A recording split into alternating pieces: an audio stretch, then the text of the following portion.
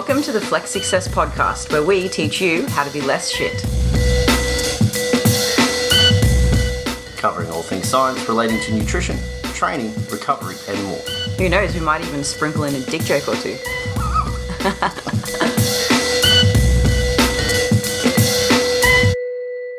Welcome back to another episode of the Flex Success Podcast. I'm here with my co-host, Dean McKillop. Cheers. And the almighty industry giant, Eric Helms. Welcome.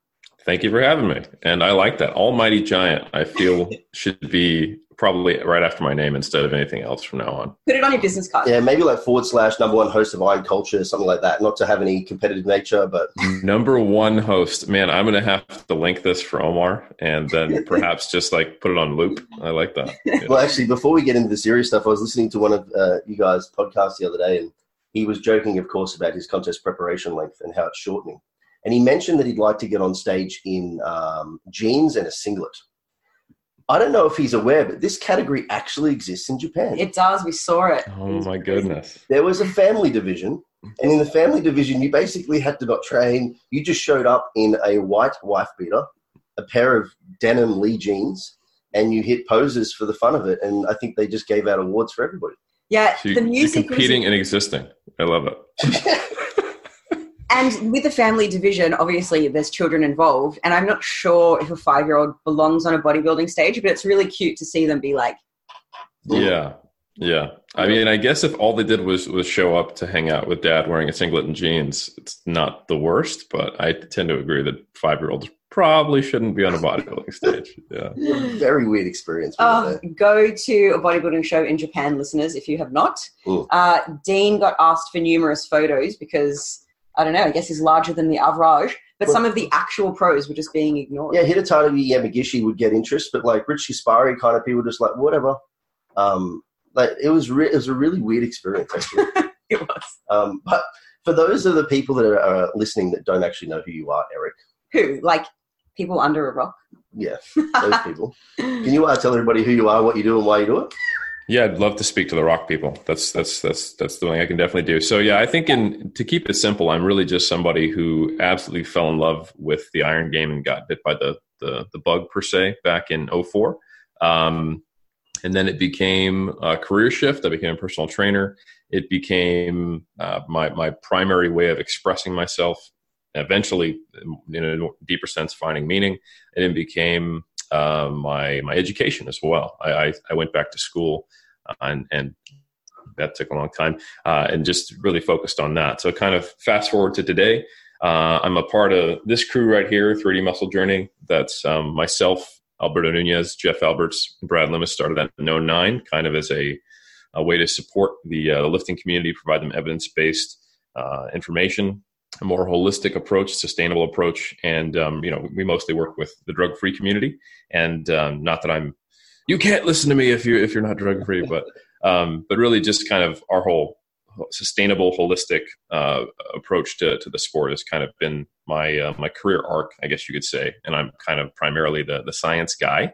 I'm also a research fellow here at the Auckland University of Technology, where I'm essentially working with master's and PhD students. Any postgraduate student is interested in that same kind of muscle nerdy stuff.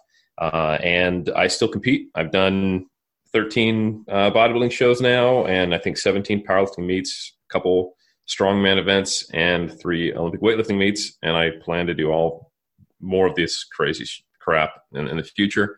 I guess the podcasts and books, research review, and PhD, a couple masters. I really just need like more in my life than lifting, but I refuse to do anything else. So that's basically me. So yeah. You are a busy man, Eric. I like to have a rich, full life and be very stressed. That's kind of how I like to do things. Does part of that rich, full life include a social life? Do you have time for fun with all of that? Yes, I do. I lift weights. No, I'm just kidding. I do. That between sets. So yeah, I probably the richest part of my social life is that I've been married for 14 years, coming up on 15 in 2021, and yeah, so my wife Barb is my best friend and my closest confidant, but I've made a ton of great friends through all the community. That's kind of the cool thing that blows my mind every day is that I get to maybe 5, 6, 7 times a year travel somewhere in the world and talk about bodybuilding and meet people from Singapore or Costa Rica or Perth, like we were talking about, and get to hang out with them. So I've made a lot of great friends through this crazy competitive dieting thing that we love to do. And yeah, so I stay in touch with them, and I do get a fair amount of free time. I'm pretty good at managing my time. I think there have been times in my life where I've absolutely not been, and there are definitely time points when I get really stressed and I have to recalibrate. But especially now that I'm done with my PhD, which I finished in 2017, I do have a little more brain and emotional and social space. So yeah. For someone that is so busy, what would your tips be for people juggling multiple things, trying to stay on track with it all? Yeah, I think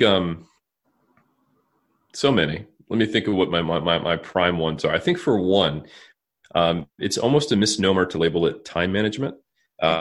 Most of the time, there are times, and I have been there, where you're physically limited by the amount of time you have to do all the things you have on your plate. But most of the time, it's really the energy you have to do them. It's more about like guarding your energy and energy management. Like you probably sat there and screwed around or didn't do anything or watched Netflix or just laid there, with your hair on fire for a little bit in these periods where you're the most stressed you've ever been. And it's not that you were physically limited by time. It's that you weren't able to parse out where your energy should be. And one of the tricks I learned during my PhD was that when you've got a lot of different things to do, and they require like a different type of focus. So like during the PhD, you got to read a lot. You got to do boring ass data entry. You got to enter the BMI of all your participants or something like that, but you've also got to do really creative writing, but you've also got to, clean up your EndNote, which is your reference managing software, so that you can see like, oh, that's a duplicate now that I'm doing my systematic review. You're going to have all these different tasks. And in the end, you've got to get it all done in 3 to 4 years. And that's just, it all comes from the same pot of time. But you may find that there are certain times where certain tasks just do not give when you push. So if you're trying to write creatively and the same sentences come out awkwardly 15 times, just stop, and then, work on your systematic review, work on some data entry, send out emails to follow up with people who you tried to recruit and now you're going to beg them in a different way, like all the stuff you may or may not have to do. I think they require different parts of your brain and different energy currencies, but they still require time. So I think learning to go with the path of least resistance while still having structure is a bit of a skill, but it was a big learning experience for me that was helpful. Second tip would be to actually cordon off time. So for example, when you wake up first thing in the morning, some people like to dive right into something difficult to get the ball rolling. Other people like to grab some low-hanging fruit to build momentum. But either way, actually set that time aside. And I think especially if people who listen to this podcast, a lot of people in the physique community, their career ends up involving that. And social media becomes a way they put themselves out there. And social media is quite literally designed to take your attention and to get you to get sucked into your feed. And I think if you're using it as part of your business or putting yourself out there for promotion to hopefully open up some opportunities, you have to be extremely intentional, cordon off some time. Like I have almost my entire feed muted on Instagram. Sorry, friends. And I have like eliminated basically my Facebook feed at all. So I pretty much only get on there to post, respond to DMs or questions I get, and the tags I have, and then that's it. And I'm on there for 2 hours and I'm pretty much gone unless I get tagged.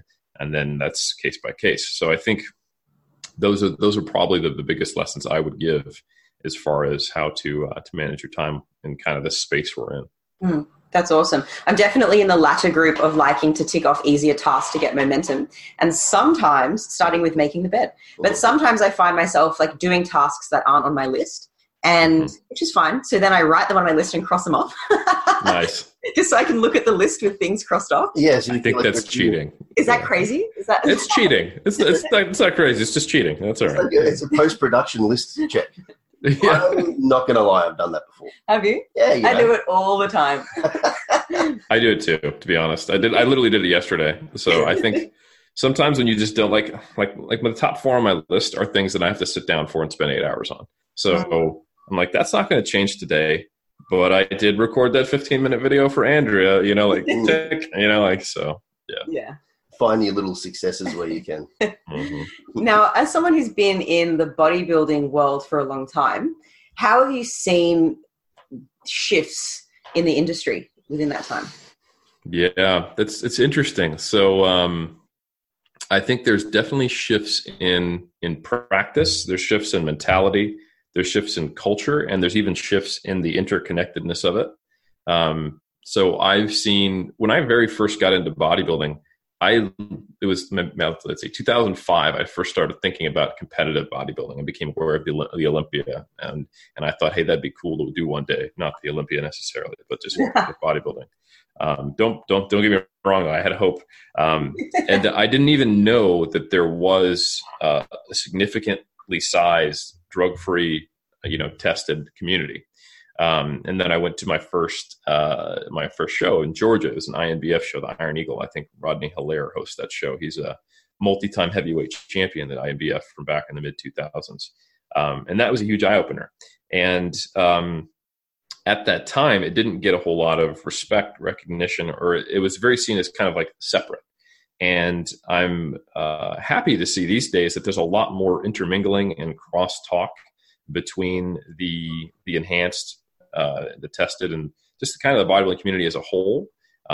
There were points where it was very much like, you guys are the farm leagues, or you guys are just lying, or we don't take you guys seriously, and also the other way too, like this very self-righteous, like you guys are cheaters or something like that, even though you're not tested, or you have it easy, which I don't subscribe to those beliefs, but I have seen those kind of divisions. And now I think sometimes there's a lot less malicious divisions. First of all, there's a little more unity, but when there are divisions, it's kind of like, I just don't know anything about that world. I'm not in that community. Someone might be very, very steeped in the national community, or someone might just be totally following the IFBB Pro League, and they're not really aware of anything else, which is what it is. But I think that's a positive.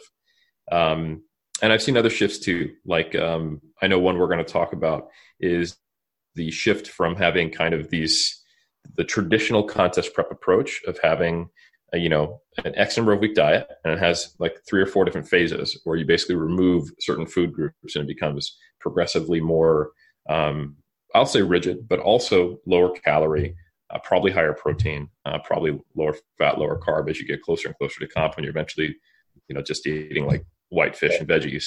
And that's the process to get shredded, to then, if it's your macros approach, to now we're starting to have that pendulum swing back, and people are starting to realize that a really, really, I'm going to say rigid, if it fits your macros approach, is also problematic. So that's been one big change. And I've also seen a pretty significant change in training, where we've kind of, I don't know if it's a real change, because I've seen this happen multiple times. This isn't new, but the step away from kind of the body part splits to other things, although it always kind of seems to come back to body part splits, which is an interesting topic. So I've seen training change, I've seen nutrition change, and I've seen the face of the community change a lot. And I think it will continue to do so, like the physique division, bikini division, apparently the family in Japan division, that's a new one too. So yeah, you should have heard the music that went along with this family division. There was like these pew pew pew pew pew, like these gun noises, and they came out like massive lighting show. It was an impressive setup. It was. So I personally see a lot of this evolution as mostly positive. But what I'm also seeing with the rise of social media is that a lot of sellouts are selling junk to people that don't have the tools to realize that it's junk. And I know that some regulation can sometimes be problematic. I'd like to see a little bit of it though, because I hate seeing people being preyed on with, waist trainers and detox teas, and or just even following really harmful approaches into comp prep and end up with binge eating disorders after, and just so many mental health problems that follow.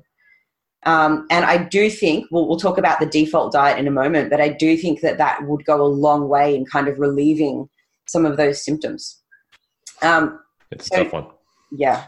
Yeah, I think social media is it's a double-edged sword. It probably is like a multi-headed mace or some other type of medieval weapon that cuts in all directions. Because it also gives a science communicator like me the opportunity to speak to a large audience and tell them helpful things. It also allows someone to get correction or an alternative perception quickly from someone through a comment. It also allows you to block them and everyone else you disagree with and create a bubble. But it also gives someone who has no interest in helping others but just wants to make a quick buck and sell gimmicks. So it's all of those things. And to me, it feels like the same bodybuilding industry I knew 15 years ago, but just like on fast forward, in all directions. So it's just kind of like this accelerator for all the things that already existed. And I agree with you. It can be dizzying and worrying at times. Yeah. Yeah. The opportunity for exposure for different camps to get an insight into each person's sort of approach is obviously far more diverse with social media. I think that's actually what's allowed the natural versus unnatural federations and groups of coaches and clients and coaches and all that to actually kind of intertwine. Mm-hmm. Because, I think one of the interesting things that have been in the past is probably that those in the untested federations have had at least the opportunity to rely on pharmacological enhancement to get them by for poor protocols. Whereas a natural competitor has to try and irk out as much as they possibly can through the knowledge that they learn to get the best possible physique change that they can. And because it was sometimes slightly different to the untested immediately assumed that was different and wrong. Whereas now we're starting to see a bit of an amalgamation, I think, of thoughts. And weirdly, in a sport that is typically quite chauvinistic, narcissistic, my way is the best way, now we're starting to get like the community of science communicators like yourself to actually bring them together, which is, I think, probably the biggest change that I've seen in the last 5 years that I've had like heavy involvement in it. Yeah, I think that's what I'm seeing too. And I think some of it's really hard to just put your fingers in your ear and go, nah, these days, because like you see so many ways that people are doing it different than what you have assumed is the only possible way. I mean, you wouldn't get corrected as much back in like the T Nation days. Someone would make a claim, point out an anecdote, and you'd be like, oh, I guess that's right. But now like you can see some IFBB pro or some natural pro bodybuilder or some scientist or some, like there's just so many examples of people doing it a different way. So I think it does something to prevent someone from really just like staking their claims, slamming a flag down in the full body approach and the keto diet and saying, no, these are the only two things, combining two random things. So I tend to agree. Yeah. I really want to ask you this problematic question.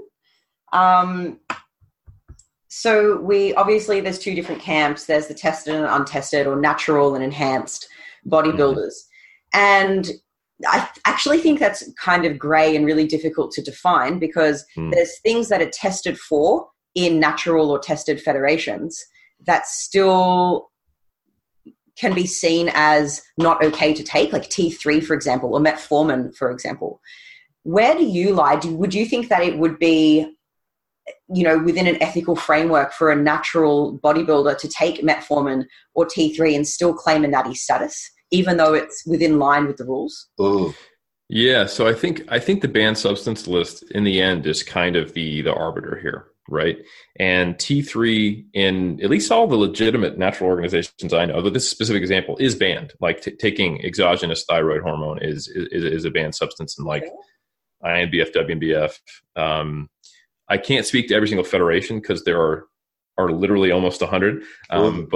But I would say that at least in the largest organizations that are semi-serious about testing, and have a well thought through banned substance list. Some of them just copy paste from WADA or from other organizations. I know of organizations that don't really test but say they do. But I mean, yeah. Again, that's what happens when you have 100 organizations. You're going to have a different level of organization, mom and popness, seriousness, etc. So overall, though, philosophically, the way I come at it is that there are kind of two aspects. There's the law or the letter of the rules, and then the spirit of the rules. And the letter of the rules is what I think every person who is competing is obligated to follow, right? If you don't want to, just compete somewhere those rules don't exist, you know? And then the spirit of the rules is kind of the acknowledgement that pharmacology is changing, you know? Like it's probably easiest to point out, it's because this window is getting smaller over time. But now it's opened up again. I think SARMs are probably the kind of the biggest window opening, because they're something that you can get over the counter. They're not marketed as really what they are. They're taken very willy-nilly in certain parts. They're not regulated. It reminds me of, say, like the 2004 to kind of like 2010 period where everyone, well, even before that, if you go into the 90s, kind of before my era, where pro hormones and designer steroids were being sold on like bodybuilding.com. And anyone could just take them, and they didn't realize that they might have actually been taking, you know, oral steroids or something that had nothing in it. You know, that's the crazy thing, and just how poorly they are made. And you know, they were basically popping up and off a banned substance list as the organizations were going, oh, what is all this crap? And it wasn't until there were some controlled substance acts that came out that kind of narrowed that window. And I think as a natural competitor, you're probably going to best service yourself and your health and your own philosophy for why you're competing by trying to follow not only the letter of the law, but also the spirit of it. Like, I'm trying to do this as someone who is taking largely just nutritional supplements. And of course, that's a gray area in and of itself. But I think you're trying to go to a place where you have roughly a level playing field either way, right? If you're going to the enhanced strengths, you know that the further you go up, if you want to keep going, you're going to be dealing with this other variable that people who are serious are going to be maximizing, you know? And I think if you're in the tested ranks, you pretty much know that outside of creatine and caffeine, that's kind of it, you know, like, and nothing under the sun is going to be invented that's a true nutritional supplement that is going to do much more than that anyway. So if you're spending all your time hunting down all these additional supplements that you could be taking, you're kind of just putting yourself at risk. And I'm not saying like, don't do it. Like if you want to find some crazy, you know, appetite suppressant or new gen pre-workout, that's great. But like, I think the problem there is almost that people ascribe this, they believe supplement marketing hype, you know? So anyway, I tend to think that people need to be very familiar with the banned substance list and follow it both in terms of the spirit and the actual written items on it. And, you know, if you are actually competing in an organization where you're allowed to take T3, I mean, I wouldn't recommend that. I think that's probably potentially more harmful than actually taking like a low dose of testosterone. But if it's allowed and you want to do that, then it's allowed by the organization, I guess that's fine. But I would say most organizations, the only time I have seen, I'll take a step back. With a therapeutic use exemption, you can take T3, T4, and that is typically in someone who actually has hypothyroid. And so that is a thing in natural organizations. But that should hopefully be because you have a metabolic issue. So. Yeah, but if you don't, you're saying that it doesn't align with the spirit of the rules. And you'd think. Well, the spirit of the sport, and what you're trying to chase. Because otherwise you're trying to literally chase some form of enhancement in a bottle to make you better than what you can be, which is the whole spirit of being a natural bodybuilder. I don't know. I'm still so on the fence about it. I've got one foot on either side of the fence. Like, I guess it's like doing a sumo deadlift in powerlifting, because even though everyone else is doing conventional, a sumo gives you that advantage because of your mechanics or whatever. So I'm thinking like, is taking metformin kind of like that? Like you're allowed to, but should you? Using the rules to your advantage. Yeah, using the rules to your advantage. Yeah, I mean, so the things that are actual pharmacological drugs that require a prescription that do give an enhancement that are not on a banned substance list, I think they probably just should be on the banned substance list. And in most cases, they are like, or they have like for example, the INBF WNBF has any subscription drug used for bodybuilding purposes. So for example, I could go out and I could get, you know, the blue pill if I really wanted to get like a massive pump, you know, everywhere. And that would technically be, breaking the rules. Or like if someone wanted to get a subscription appetite suppressant, right? And if they use that during contest prep because it helped them make it easier, that would technically be against the rules, even though it wouldn't pop on any piss test. So I think that's a useful rule. And some of those kind of broader kind of like, hey, any hormone or any prescription drug that is used to enhance performance for bodybuilding is banned. I think those caveats are useful. Now, of course, that only gets picked. This is a different subject. Of course, if people want to cheat, they can cheat. Like you will always be able to cheat the tests, and I almost think that's like a non-issue. I think when someone comes to me and they're like, "Well, you can cheat the test," and I'm like, "Yeah, what's your point?" And they're like, "So everyone's cheating," and I'm like, "Now that's a pretty cynical view. Like, that's a step too far. I won't do with you. That because it's possible to cheat, that 99% of people will. But that's like me assuming that every person on the planet is actually selling drugs on the side just to make money." Or I saw an old lady fall down. Did I help her? No, I just stole her wallet. Like I could, and I could get away with it. So of course you would. Like when someone takes that viewpoint, like everyone's cheating. Yeah. My first thought is, I don't trust you. If that's your worldview, So anyway, we've said that exactly the same. Like self checkouts at shopping centers. People are like, oh, everybody steals from them. Like, well, you obviously do. Yeah, that's what I figured out from this conversation. Exactly.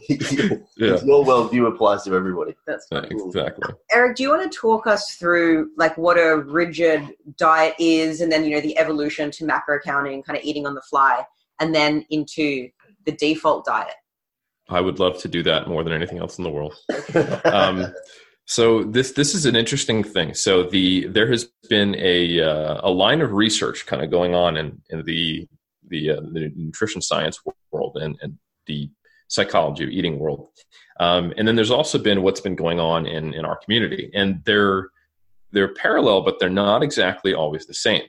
So I'm going to start with kind of the story of our eating disorders, kind of the first there. So. Like I positioned earlier, kind of the traditional approach to bodybuilding is you take your 8 to 12 week diet, maybe 16 weeks if you want to get really lean in 2002 or the 80s. And you break it into 3 or 4 phases where eventually you're just eating like, spinach and tilapia at the end. Or maybe barramundi if you're from Australia. And that, you'd start with having some carbon fat sources, and then you'd cut out carbon fat sources until you're down to nothing. And you even have limitations on what vegetables and what protein sources you can eat. And this would effectively get people, not everyone, but a fair number of people shredded, especially if they decided to do a bunch of cardio, which was the other part to that, eventually doing 2-a-days.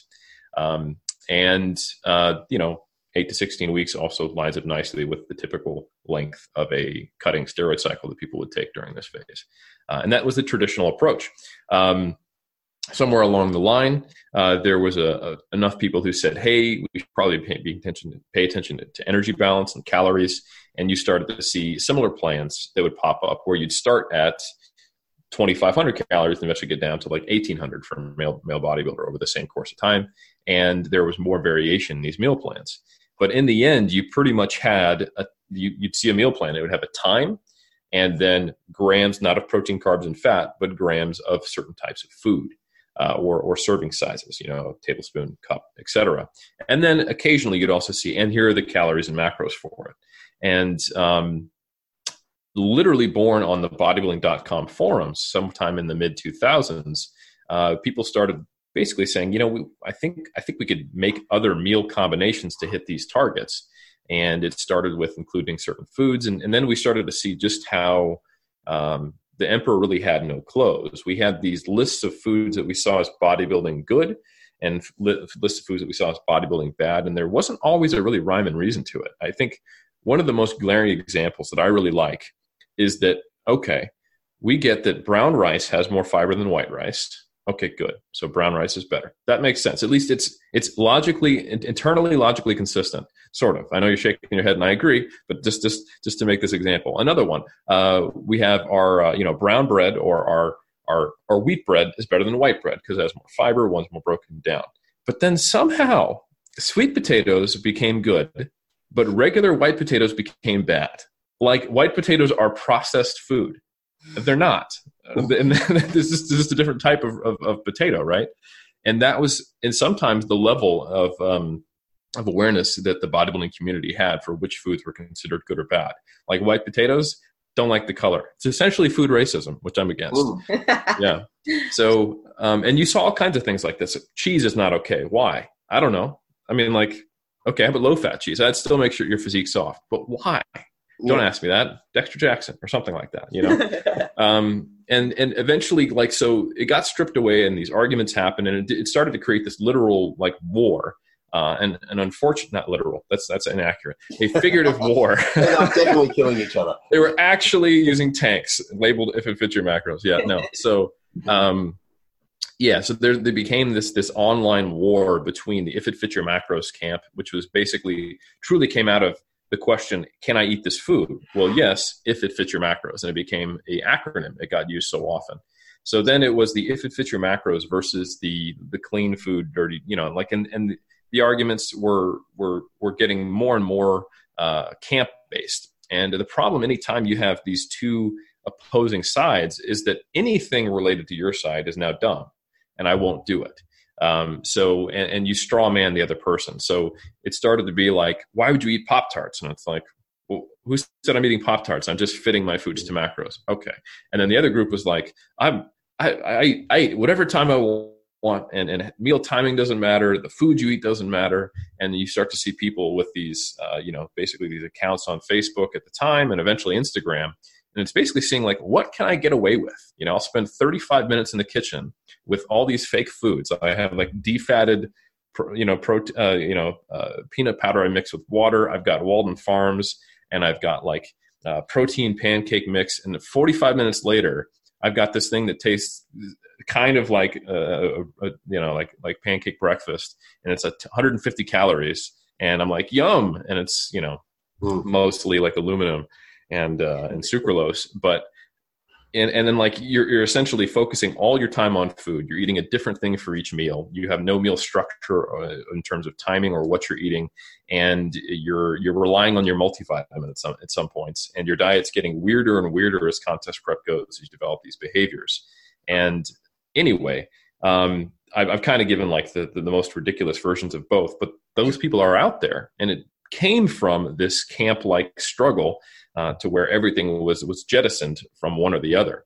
And I think now we're in this place where we're starting to see that the If It Fits Your Macros crowd got a little crazy. Like perhaps sources of food matter. Perhaps there are certain values to foods that are independent from just their macronutrient values, like not just micronutrients, but also things like phytonutrients or certain structural food components.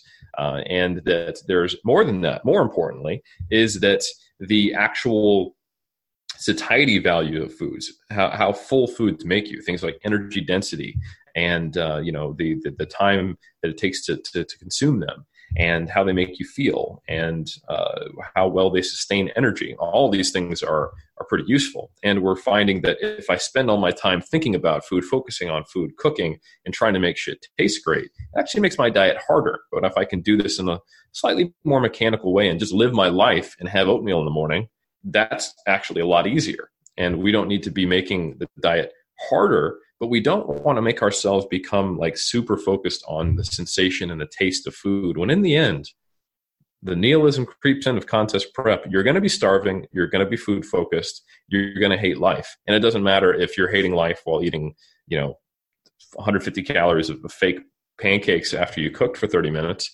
or if you had a sweet potato, or God forbid, a white potato and chicken, So I think that's kind of where we got to.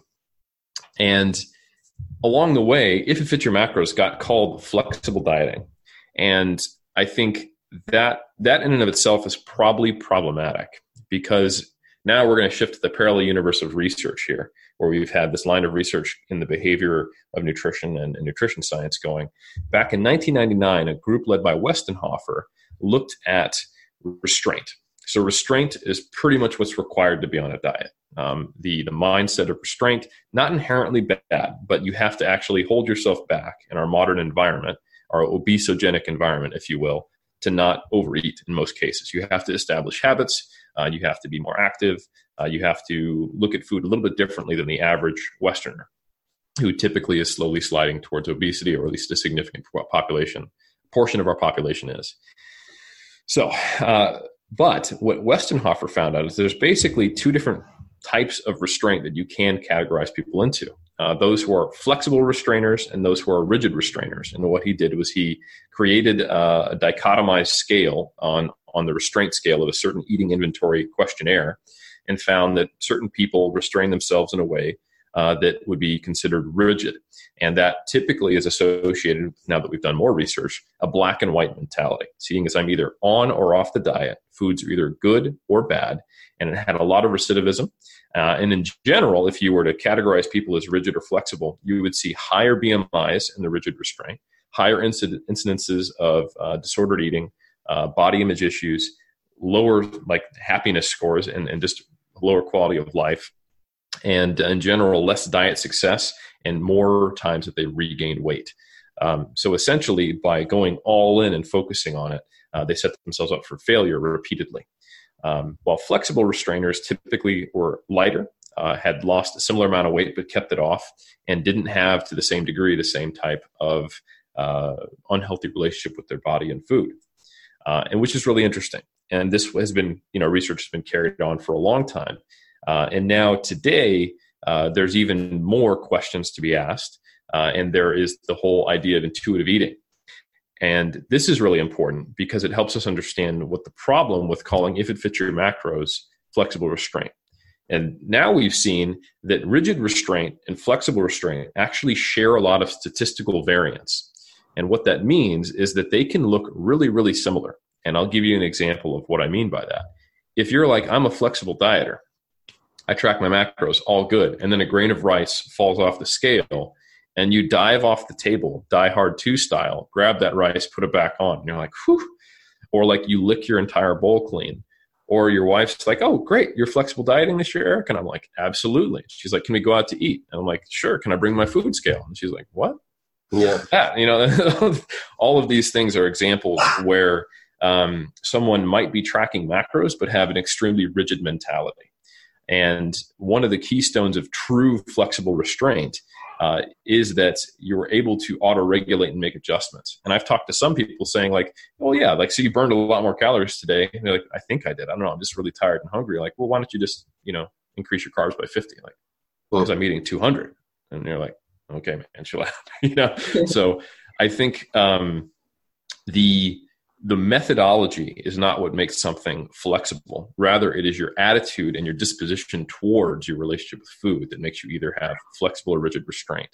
And that is something that kind of got missed. And I'd say, man, for probably the past, let's be honest, 5 or 6 years, I've been kind of like clanging that bell, like, hey, pay attention here, that we're not doing flexible restraint. So that's kind of the overall story. And now with the intuitive eating side of it, we're starting to even look at ways of going, hey, if you want a healthy relationship with food, maybe you need to actually spend some time not tracking at all and just eating based upon, some of our natural hunger and satiety signals, which is a difficult thing to do in bodybuilding when our sport is quite literally dependent on us going counter to those signals, at least in contest prep. So it's a relatively complex culture and information set and arc of our community to follow and understand. But I think that sets the stage for where we are at to probably have me do a little bit less monologuing now. Yeah. Well, I was going to say the interesting thing is, like, before bodybuilding became mainstream, it's likely that sport, let's call it a sport for just the ease of conversation, pageantry, whatever you want to call it. I'm good with that. We'll call it a sport for fun.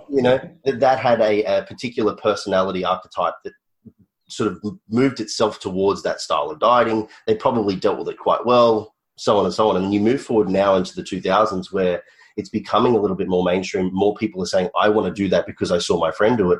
Yet there's this huge background of potential eating behaviors that have been instilled from years and years and years. We've got a lot more people now that are probably a lot more susceptible to problematic dieting issues. But the people that started it still are like, it's the same as that perception we were talking about before with the stealing. It's like, well, I'm fine on this style of diet. Everybody will be fine. And we're really starting to recognize now how important it is to have this sort of overarching understanding of like the importance of this internalized discussion that people have when they eat. Yeah. So we personally, we've moved away from we used to have the word flexible dieting on our website and whatever, and we've totally moved away from that for some of the reasons that you've discussed. But obviously we still, use macros and energy balance and blah, blah, blah to teach our clients about, what sort of foods will help fill them up with low energy density and keeping a calorie controlled diet and yada, yada, yada. But we really bumped into this big problem where people were grasping onto control through counting macros, and they thought that that's what they needed to do forever to maintain their results, which is why Flex coach Shannon, on behalf of Flex Success, wrote a book called Life After Dieting, A Guide to Informed Eating. Informed eating definitely isn't the same as a default diet, which we'll get to, but it's similar in the sense that we're using the tools, like the skill sets and the habits that we built when tracking our macros, to move away from tracking and just making informed choices. Because we know what eating 2,000 calories, let's say, is what you need to maintain your results. We know what that feels like. We know what that looks like. We know that, if you're leading up to a period and you're really hungry, you can just eat a little more then, and then eat a little less later. Maybe swap your horrible, evil white potatoes for the most satiating potato of all, by the way. Yeah, exactly. Just for more vegetables or something like that. Yeah. So we've really, not for as long as you, not 6 years, but we've more recently tried to ring the bell of like, hey, you don't have to hold on to this macro tracking forever. We're just using it as a tool, like an educational tool. The control of macros and being controlled by the counting of macros actually makes people lose control of their internalized understanding of how they feel. It's a really interesting thing that I've even seen, even in the contest prep group, where they are like super neurotic about numbers. 100%. Yeah. Well, first, let me just say my arm is getting tired of ringing that bell alone. So I'm really pleased to see that these days a lot more people are stepping up, like Shannon, like you guys. And there's just appreciate it. Yeah. There's a lot more voices now. There's been creep of the I'm not even mad about it, like the anti-diet culture coming in, because I think I don't agree with everything that comes out of the anti-diet kind of folks, but I think it's created some really good conversations. And I think when you're so engrossed in bodybuilding culture, sometimes you don't see some of the stuff that we do that is often really, really counterproductive, and I think one of those things is someone who sees themselves as a flexible dieter, but they've literally not stopped tracking macros for 5 or 6 years. And the only times they don't are when they actually completely lose control. Like you said, they're being controlled by macros. They lose any sense of their own awareness of what their body needs. And they get put in a situation where they can't track macros, or they're just too damn hungry and they go off the deep end. I've even seen some people who have to track their binges, which is crazy to me. It's like you wrote down the fact that you ate a whole tub of like almond butter. Like, I don't know if it matters at this point, man, but okay. So, and I've been there. Like, I track my macros from the start of my contest prep in 2007. And then, except when I binged, basically post-contest, through my next 2 seasons and all the way till before I moved to New Zealand in 2012. So that's like 5 years. And it wasn't until I actually kind of got out of that did I start to understand this stuff. And that's when I first started like, hey, like voice in the wilderness, hey, we need to be thinking about this differently. And like informed eating, I think if we want to get objective about it, like I think the main potential issue is that when someone uses macros as a crutch rather than a tool, right? If it supplants your idea or your ability, let's say, okay, we're in a sport. We're going to stick with that. If we are athletes, we know that good athletes are intensely aware of their body, right? We're aware of our body signals. We have a quote unquote intuition, which is really just being able to recognize patterns and evaluate our feelings and evaluate our needs and make decisions based on those things, right? A good athlete should be able to make changes in the pocket, if you will, if I want to use like a quarterback reference to gridiron. But you have to adapt to the changing environment of the sport that you're dealing with. And in bodybuilding, that includes your eating and training. So if tracking macros is your only thing that guides your diet in the off season and the in season, there is pretty clear data to show that can make you less aware of your hunger and satiety signals. And then you're completely reliant as a crutch on this external cue. And I think there are ways to have control and be able to manipulate and pull this lever when needed of changing your nutritional intake while still retaining some degree or as much as possible of that intuition, that internal body awareness. So, for example, rating your hunger and satiety. Making adjustments to your portion sizes based on a numeric value, even if you like numbers for hunger and satiety, or going through just a phasic approach to how much you track. Like one thing I like to do with my competitors in the off season is get them to the point where they're literally eating based on hunger and satiety. And if they're someone who, if left their own devices, would not gain weight, then okay, we need you to be slightly full all the time, right? And then but the backbone of that are the habits we establish, which I think is what we're going to talk about with the default diet.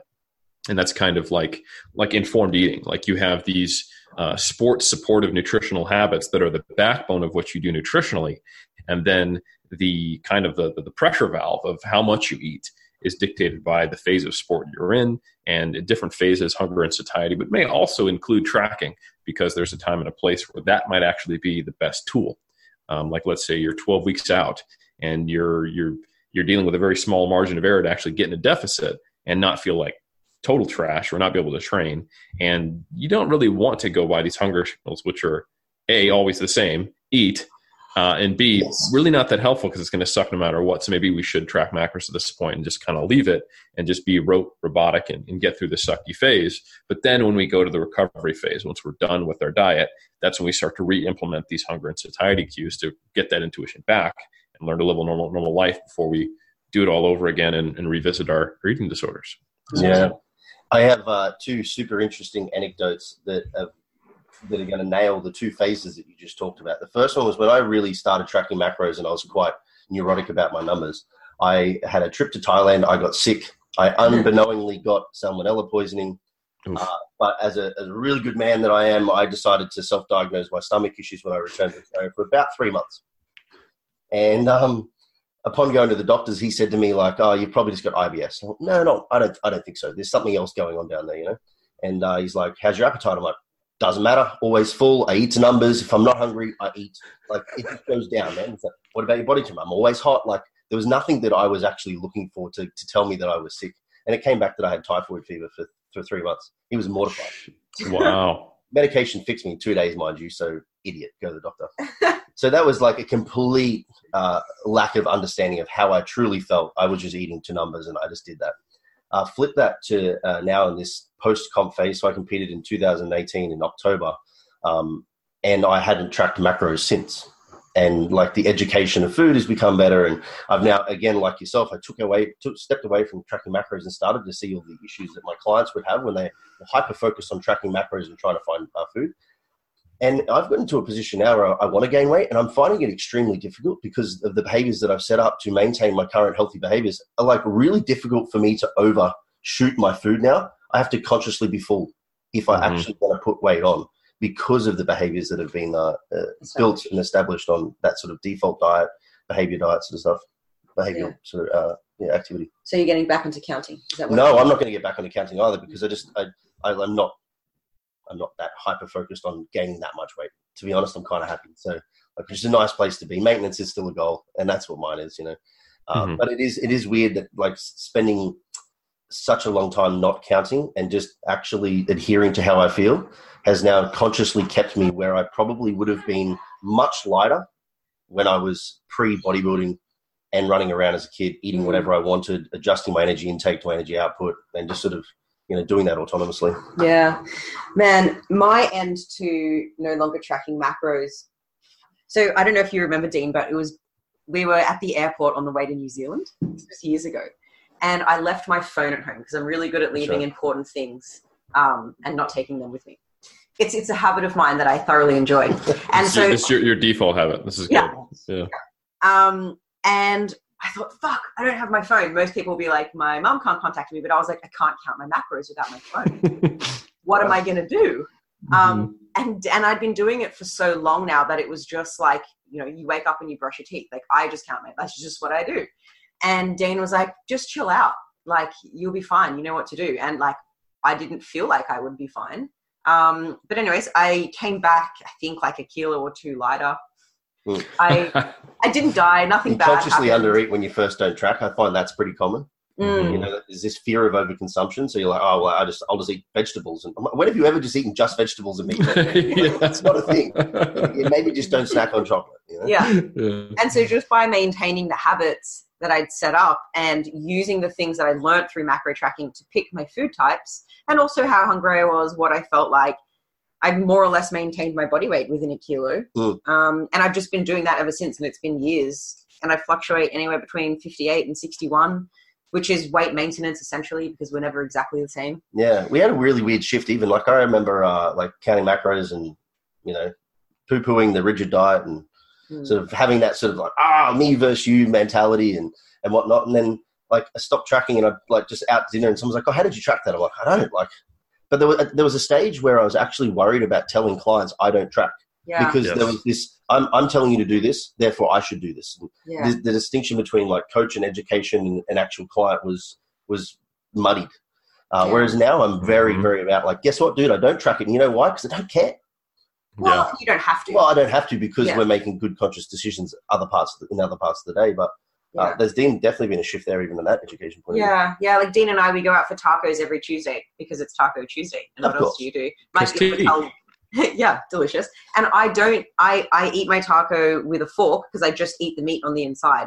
And that's not because bread is bad, but I love hot chips. Like I would give anything for hot chips. So if I ate hot chips, the inside of my taco and the bread, I would be over on my calories quite significantly. So I just choose the portion of meal that I like the least, and that happens to be the tortilla. Or tortilla if you want to be a gringo. Yes, we're learning Spanish right now. We know the double L is pronounced yeah. That's so rare to hear that pronounced properly in this part of the world. So well done. As someone from California, I appreciate that. Her mum is Venezuelan, so like I'm the gringo of this household. Here's the gringo. Got it. But I've been going ham on Duolingo, so I'm starting to pick up some more stuff. You know? Crushing it. I love it. Yeah. So my point is here that we found counting macros really helpful. I actually found counting macros to be the thing that got me out of binge eating and this really rigid framework and the terrible relationship that I had with food. But I'm not married to it. Once I got what I needed to out of it and I pulled out those benefits, I don't have to continue it anymore. Yep. So you took the good and left the rest, which I think is, like what I'm always cautious to do, because the way the human brain works, if it's not A, then B. It's kind of our position that we always quickly go to is when I point out the potential issues with tracking, I always try to make sure, like within the same sentence or two, like I'm not against tracking. You know, it can be one of the most useful tools. Like just exactly like Dean, if you were, I actually need to gain weight and I'm really struggling following this habit-based approach, a useful intervention might be to start tracking. And if you're like, oh man, I'm never getting over 2,900 calories, you'd be like, okay, what's the simplest next lowest hanging fruit? All right, 3,000 calories is my minimum per day. And so that means like at the end of the night, you have, I don't know, crackers or something, like whatever, like you eat a little something extra. The way I dealt with that, because I had the exact same issue in 2018, I was like, all right, I have the brain space. I'm going to do this bodybuilding thing in 2019. I want to have a proper off season. Actually, it's 2017 and 2018. I did some mini cuts in 2018. And the way that my quote unquote gaining phases was just that like every meal where we didn't have a plan, we go out to eat and I would get the tastiest thing that also had protein. So, and I would just clear my plate. Because I know when I eat out, I'm much more likely just to eat what's put in front of me. Then when I eat at home, I'll make the right portion size for my hunger and I just don't gain weight. So, basically I just ate at restaurants to gain weight for it was the last season. So I found some solution. That's expensive up at 4,000 calories. Yeah. Although Jackson, if he listen to it, he eats out 24/7, that dude, and he reckons he's punching 4,000 calories. I'm like, mate, do you have a sponsorship? I want to know if that guy robbed a bank. I don't know. Jackson? I'm a student as well. Like, how are you eating every meal out? Jackson must have a rich benefactor who purchases meals out. Yeah, I have no idea. I reckon he's got a sugar mama. I'm just going to throw this out. It could be muscle worship, not confirmed nor denied. But is this how rumors start? You heard it here, folks. It's a fact. Jackson Pios, a PhD student out of Western Australia. He gets the money from muscle worship. I can confirm it. Diet breaks and muscle worship. That's it. I can confirm this this rumor I heard by saying, yes, I believe that rumor. So, yeah. Well, everybody trusts you, so it's definitely true. I actually have some friends who have gone through with some muscle worship. He got paid. He got paid $2,000 to pee on a guy. Wow. Yeah, I know. And I don't know if I would say no to that. Not that anyone's asked me because I'm not jacked enough. But $2,000 to pee on someone? He didn't say no. He said yes twice. Yeah, he did it twice. Would you do it for $2,000 just to pee on someone? There was a time in my life I probably would have, but now I would not. No, I'm too financially secure. But there were times when the accounts were low, negative, I had expenses. All right, couldn't eat out. So. $20,000. $20,000. I think I'm just good at this point. Like I'm not money motivated enough. I think I have a perfectly good toilet. All right. However, I did get asked way back in the day when I think after my first season, someone asked me if they could buy my posing trunks that I wore on stage. Yeah. Unwashed? And yes, unwashed. And I said, absolutely. I'm planning on getting another one. And they were like, yeah, man, I'll give you $30. And I was like, what that's how much they cost. Like, what are you talking about? I was like, give me a 3-digit number and you're paying for shipping. He's like, no, man. I'm like, I'm just insulted, Yeah. So, I have if my ball musk isn't worth at least $100, then I protest. So yeah, you just don't want them bad enough. I think you have expensive musk. Well, thank you. That guy doesn't know what he's missing out on. Musk should never be expensive. It's a terrible. Not specifically that musk, but just musk in general. Like I feel like if you're going to take the time to contact me back in 2005, that must have been like a MySpace message or something like that. 2007, I don't remember what it was. It was over 10 years ago. That's a long time. My favorite part about posing trunks is the little round circles of tan either side because the guy's balls are pressing against his fake tanned legs, and not in my federation. There's just these like circles of white either side of the thigh and then circles of tan on the trunks. It's wonderful to watch. Yeah, that's when you know you're a gifted individual. Yeah. That's actually how you know if you're natural or not. Exactly. That's so true. That is so true. It's traps and ductor mess. Yeah. Exactly. It's funny. But for the record, I think it's wonderful to watch because it's awkward and hilarious. Not because I like nuts. No. I feel like that came out wrong. So just clearing. No, we'll leave that on there. That'll be the little snippet that beeps in before everybody hears what this episode is about. Is that Liz saying she doesn't like nuts? Well, you know what? I support your decision to like or not like nuts. I think. Thank you. I think in 2020 you can decide what you like. No one should yuck your yum or yum your yuck. So. Pro-choice. Yeah. So with all of this being said, Eric, you I believe in the last prep you took the sort of default approach to the front end of your prep. Is that a fair? Yeah. So this kind of started as so I hadn't been tracking since 2012. I moved to New Zealand. I did the whole strength athlete PhD thing and just set bodybuilding on the back burner until I had the brain space to do it. I was actually going to prep in 2018, but I had a neck injury that fortunately resolved itself. So I just pushed my prep back a year. And in 2017, I just focused on gaining some weight into early 2018. And then I got up to 100 kilos, which is for me pretty big. And I knew that was probably too heavy to start a prep or I'd be prepping for most of the year. So I did a mini cut in April and then September of 2018. And I was like, I don't really want to track for that. So I'm just not going to, So I realized that like the way I had gotten up to 100 kilos was basically eating out all the time.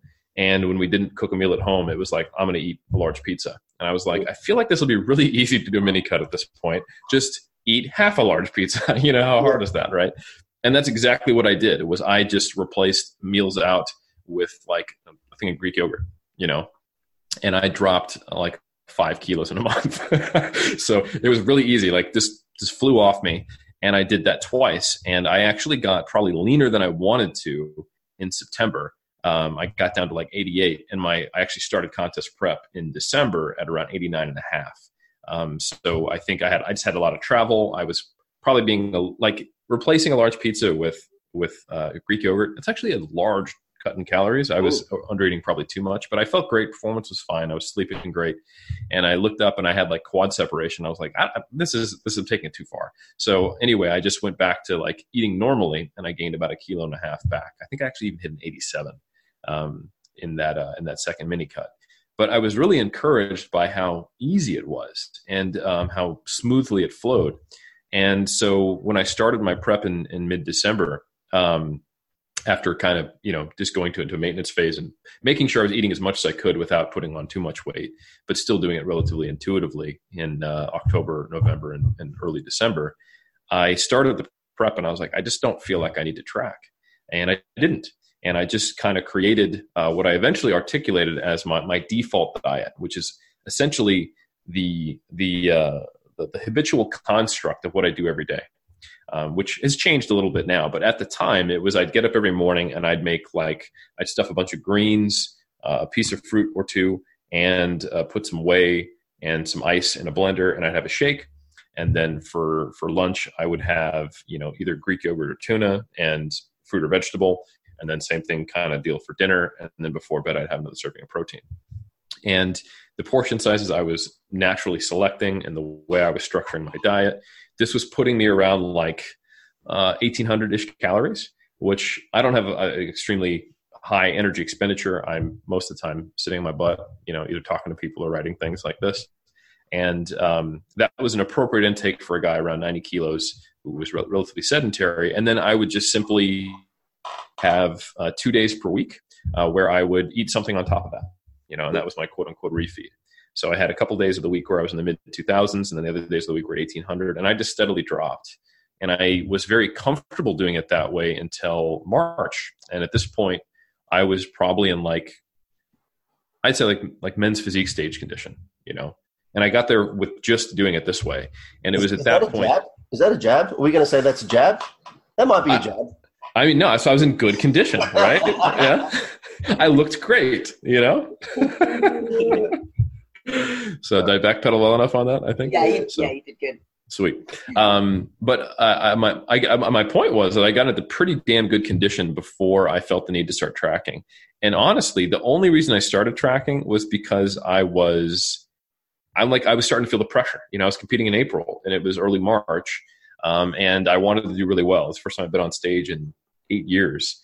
And as much as I really just try to do this for me and for the right reasons, in the end, I do I'm a representative of 3D Muscle Journey. I'm Eric Helms. If I don't get on stage to striated glutes, does that mean science doesn't work? All this bullshit gets in my head. And I was like, you know what? I just feel a little, instead of having this internal dialogue, why don't I just track so I feel a little more confident? I know that works. I've been shredded before, So anyway, I also got Berto on board to keep me sane, and Alberto Nunez, my colleague, and so I started tracking. He started, basically becoming my auto regulation and giving me kind of the constraints to when I could change my nutrition. And he gave me a lot of rope. Hey, if you're feeling this way, feel free to eat a little more, a little less, etc. And there were times when I was really grateful for that because I did lose some of that calibration. I was actually in Gold Coast there for the ISSN first annual Sports Nutrition Australia conference.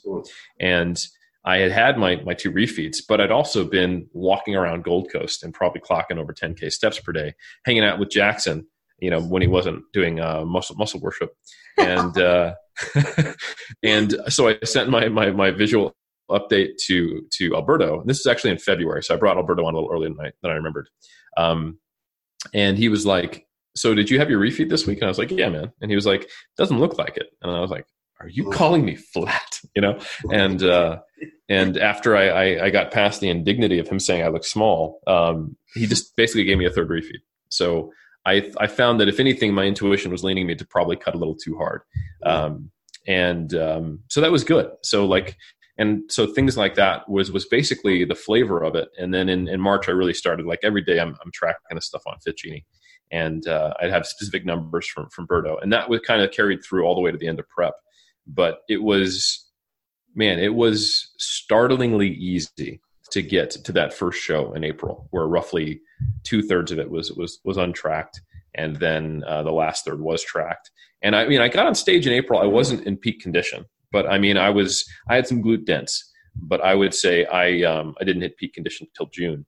And man, but it was leaner than I was in my first season. It was about as lean as I was in 2011, not as lean as I was in 2009. But in April, I was kind of like looking around and I wanted to be like, did I just have an easy bodybuilding prep? Did I do this wrong? You know? You didn't suffer to win. Exactly. How close did you get from a body weight point of view from, like, say, default to track to then being on stage? Yeah, so the lightest I ever touched down on, like gnarly depleted sometime in, I think, July was 79.5. And the lightest I saw for the April show was like 81.5-ish. So it's basically like a 2 kilo difference, which when I look at the pictures, I think must have been almost completely body fat. So yeah, like it made me realize just how much people put additional difficulty on their bodybuilding prep diet. Like it did get hard for me. Like I do truly believe that for almost everybody to get like ridiculously peeled, no matter what, it is going to suck.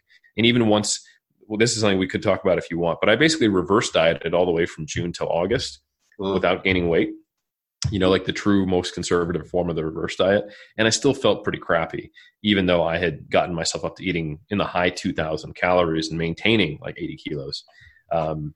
But it didn't alleviate the symptoms of just being shredded, you know? Yeah. However, when I was just a couple kilos over shredded, I felt fine. You know, like I feel like if I had just done that April show and then come out of it, that I could have walked around like 85, 86 kilos just with my habits, which is crazy. Cause that would be like, I'm ready for a photo shoot anytime, which I just did not think was possible for me. I don't think it'd be good for me as a bodybuilder or as an athlete. Like that's probably still too lean. I wouldn't be gaining by any means strength or muscle. But the fact that I could do that was kind of mind-blowing to me. And it made me realize that back in the day, the times where I struggled way earlier than that was probably more due to my methods and my mentality rather than due to anything physiological. So, yeah, I think as the focus shifts, it certainly makes it a lot easier when it comes to managing hunger and satiety and all the rest of it. And my experience with myself and also with clients has been that there's absolutely a body fat tipping point where it just shifts and changes the game. And I'm kind of at that point with a lot of clients in that sort of, you know, 6 to 8 week out range. You're kind of like, now's your moment. A lot of people can get here. Not many people can surpass it because it's going to be a daily struggle. Energy's going to suck. Like I remember going for a walk with Liz, maybe like 4 weeks out, even on a refeed day, and being like, I think I might just call a helicopter to come pick me up. Like we're inside this little sort of sanctuary of walking at Burley, and I don't know if I'm going to make it out. Like I'm done. Like this hurts, man. I was trying to talk to him and perk him up, and like it just wasn't working. So I was like, "That's cool, babe. We'll just walk in silence." I had enough energy to talk to myself in my own brain, and that was about it. Yeah. I think that your circle are all a little bit too intelligent to say this to you, Eric. But it's interesting when people that are stage ready have things said to them like, wow, you look fantastic. You must feel great. The better you look, the worse you feel is generally the rule. Yeah, it was, it's funny. Like it's, when you go through the post prep period, if you've been shredded for a while, you have like every 2 weeks, you're like, oh, this is normal. And you're like, oh, no. Oh, this is normal. Like you come out of that kind of feeling like crap phase. But it was interesting. I felt really, really good. And I remember saying things like if I'd had 2 refeed days in a row, which I often did, or sometimes 3 at a certain stage, I'd mention to people or my wife, we'd be on our walk and I wasn't quite shredded yet, but I'd be like, you know what, if you drop my brain, you know, from the off season into my body right now, I wouldn't know I was dieting. Yeah. But then let's talk about July. Even after a full 6 weeks of eating up and getting back to the highest calories even I had back when I made that little weird comparison, but now I'm really, really diced. And if I missed a meal on a refeed, I would all of a sudden be like, ooh, you know, and just feel like, yeah, just like this feeling like death. And it made me realize like, I'm okay right now, but man, I'm just literally like, I'm on a tightrope of non-lethargy. And yeah, like libido, sleep, certain things just did not get fixed, even though I was eating the most I had during the whole prep. I did get to a point when I was diced, like you said, that body fat tipping point, and where I was eating 2,800 calories in the end of July, moving into my last show I did here in New Zealand was August 10th, and like every morning I would just wake up looking peaked and shredded, looking fantastic, but I just did not feel 100%. Yeah. And there was just didn't matter, it didn't matter what I did. Starvation, quite literally. Mm-hmm. Yeah. Was there a reason why you chose to go for the slower reverse?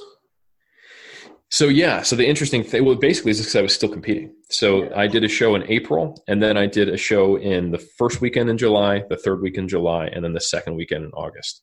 So I did the show in April, and I was literally only 2 kilos off, like I said. So I had a little bit of a diet break. I went to Italy with my wife and did a seminar there, and didn't track and didn't gain a single kilo, just to give you an idea of how it was not jacked up from the diet at that point, which is pretty cool. And then I took, I started pushing in May, and then I really struck, quote unquote, I did a digging phase in June to get into peak condition. And that was, I want to say the first or second weekend in June, I got to like there's really nothing left for you to lose kind of thing, or close enough to it that it didn't matter. And we decided to start putting the calories the other way. And I was like on an average, including refeeds, of 1,600 calories a day in, I want to say that digging phase. And then every week we just started bumping it up. The first thing I did was we immediately jumped up to like 1,900, which Berto and I felt confident would not be a surplus at that point, even with all the metabolic adaptation. And then we went up to like, I think 2,100 after that the next week, and then 100, and then I did my next show. So I walked into that show on 2,300 calories a day. And we did that again for the next two, and that's with a peak week as well. And then so I was at 2,500 calories for that July show. And then I just kept going. And we were trying to see what could I maintain on going into that August show. And it was around 2,800 calories at the very end. And my stage weight was the same. I looked great. I looked probably my best in July. I think my body just started to complain by the time August came around, like, I don't want you to be shredded anymore. And I started just to have like weird responses to foods, a little weird, more digestive issues, and unpredictable peak. But yeah, I didn't necessarily choose to do a reverse diet out of the season. It was more I'm eating up into shows. The effect was that I got to experience what the reverse diet is supposed to be. Like the marketing for reverse diet is eat all the food, keep your shreds. And the way they justify it is they'll show you the before and after. Someone lean, someone still lean, and higher macros, right? That's the pitch. Eat all the food you want, and it's quantified by macros and still be shredded. And the lie is that you'll feel good on those higher macros, but even though you're shredded. The lie is also that you're not actually back in a surplus. So of course you should look that way. Exactly. And I think you're coming out of a deficit, and now you're going to not a suppressed maintenance, but an upregulated slightly maintenance at best. Yeah. And then even as that continuum rises, you're like a 50 calorie surplus. Like, guess how much fat you're going to gain on 50 calories? And then it's like a 75 calorie surplus. So like your exposure to the surplus is so elongated that the body fat gain is just also so elongated. And then all of a sudden it's like meat goes up accordingly. Well, that's the other thing too. Your activity goes up subconsciously because you're eating more food. And then there's this moment I even say to people too, like I put food back in pretty quickly post-comp. And I'm like, do not get excited by how you look in the first month, because it's a misrepresentation. It will catch up. The ability to restore fuel is far faster than fat as a fuel as opposed to carbohydrates. Mm. And if I continue to rise your calories, there's going to be a moment where you will wake up in the morning and go, oh, what happened? Where did all that come from? It's a really, really weird, again, it's like a body fat tipping point almost. Yeah. So I quite like the speedy. But yeah, I misheard you. I thought you meant you did a slow reverse post-final comp. Not into the actual comp. That's cool. So yeah, it was cool because I was able to really just kind of show people, and I actually did this for mass. I talked about post-dieting strategies. I was like, look here, I did the best iteration of the reverse diet, and guess what? I slept 4 hours, woke up, and I had zero libido. Like that did not change. And my strength was actually starting to come down at the end of comp when I maintained it pretty well previously. So don't believe the hype. Like I look great, but that's about it. And I didn't even want to look great anymore. I was tired of it. Like I'm annoyed at chairs that don't have cushions at this point. Like when I sit down, like, know. Please tell me you didn't get a pair of those feeler shoes just to make sure that your heels did not hit the ground. The nice, real thick-soled. I do know those. Fortunately, I'm an Air Max man, so I kind of already had those. They've got the slight heel. That's mainly so I can do. Dean always complains about like hard seats because he's got no fat on his bum. So that's extra hilarious for us. Yeah. He said one day he was in the shower and he was just washing himself, and all of a sudden he's like, "Oh, that nearly went." Because usually there's some fat stopping his hand from entering himself, but there was just no fat anymore. There was definitely no entry. Are you sure? There was. Well, the speed of clench was very fast. Good. I'm glad. But it wasn't that. It was like, holy shit! I didn't realize how much fat you have between your bum cheeks. Yeah. So this is something that we call cat butt. So when you see, it works for dogs too, depending on whatever animal you love. But when you see a quadruped, when they walk away from you, you can see into them, that's just right there. And when you have achieved a certain level of leanness, you can also, no matter how hard you clench, depending on the shape of your glutes, or just a slight inclination, you can also achieve cat butt. And that's when you know you've really made it. I'd not heard of cat butt before. I like it. Well, yeah. Liz and I. It's something I coined. So, yeah. Liz was lucky enough to roll tan me my first competition. Oh man! And we were pretty fresh, so like it was a good entry into our relationship. Dean had a cock sock on for those watching on YouTube. Oh yeah. Dean was like this, and but I wasn't even that bent over, and I was like, "You can't see everything, right?" She's like, "No, was split." I can definitely see your asshole, and I was like, "Oh." Well, like, I'm kind of like this, like, good boy. Good to meet you. Yeah, I'm shredded. Yeah. Look, there's just some things that a girlfriend at the time should not see, especially in the light of day. It's too early. Still somehow married you. But it haunts me at nighttime. I wore a pretty cocksock. Well, if you guys can weather that in your relationship, I'm very confident you guys will make it for the long haul. Anyone that can weather a prep or two. I mean, your lovely wife has weathered, do you say 12 and 17 powerlifting, was it? 13 shows, yeah. Oh, so she's that relationship is locked down, man. Sweetheart, I'm not hanging around 13 shows. Yeah. No. What were some of the biggest things? So would you say that the ease mentally, like the mental fatigue, was probably the easiest thing from this default approach as opposed to tracking from 20 odd weeks out? Yes, I think so. Like what really made me realize is that the it all gets pulled from the same like willpower pool, if you will. Like and you like how much rebellion you have during your recovery phase, like how often you're like, damn it, I deserve some donuts. I think is inverse to how much trauma you sustain during the prep. It's going to happen no matter what. It should happen. Like you need to gain body fat. But I got up to, at the heaviest I got post-comp was 96, which as you recall, like the peak of my bulk was 100. So it was fine. Like I didn't look bad or anything like that. It took some adjustment because I was, I was used to not lean being anything over 81, kind of thing. But yeah, I like it. No one ever looked at me and went, "Whoa, Eric, like you've really had a rough transition from the stage." Like they're like, "Oh, you've gained." No, not to my face. No, exactly. At least as far as I know, I'm good. But anyway, like so that was interesting, and it made me realize that this is the leanest I've ever been, and it was, I would say, my easiest contest prep thus far. It wasn't easy, but which is an important distinction. The ability to get right to the precipice of where that body fat tipping point was almost effortlessly or comparatively effortlessly gave me the ability to go, right, I'm going to be shredded and I'm going to eat nothing. And I'm going to do that for a couple months. And I have the willpower to do it. But I mean, in previous years, like 2007, I didn't even get as lean as I got from my April show when I got on stage for my very first season. And it took everything out of me. And I put on 22 kilos in 2 months after that show was over. Wow. I had a complete blowout. And that was when I had like my wife sat me down with an ultimatum, like, hey, if you're going to keep doing bodybuilding this way, I'm not going to stick around. And that's kind of what was one of those turning point moments that eventually led to, 3D Muscle Journey being what it is and us trying to find healthier approaches. And 2009 was way better. But 2009 was basically just, I learned how far I could push myself from 2007. I removed some of the dumbest things I did, and then I just leveraged my willpower, and I just ground myself into dust to get striated glutes, and might have had a hamstring tear in the process, but we got there, right? Yeah. And then 2011 is when I learned more, and I would have gotten leaner, but I just didn't need to. My goal was to win a show. I won a show, and I was like, I'm done. So there was clearly some lingering fatigue from previous seasons there, even in 2011. So now I had like 8 years removed. And I got to the point where about as lean as I was in 2011 when I won a show, which is like I said, pretty damn lean, but not crazy shredded. And I had not incurred significant fatigue.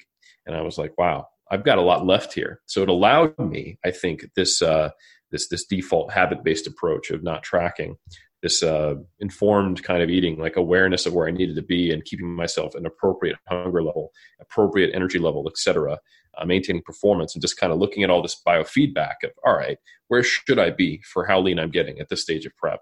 And, just modifying my behaviors in that way.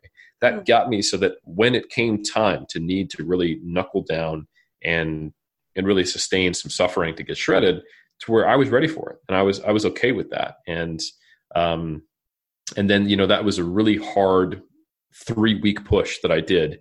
And that was coming out of me being semi-fatigued, but not too bad in May. So there's like this end of May, early June period where the prep really sucked. It was, but I timed it. Like I didn't have work meetings. I didn't have any obligations.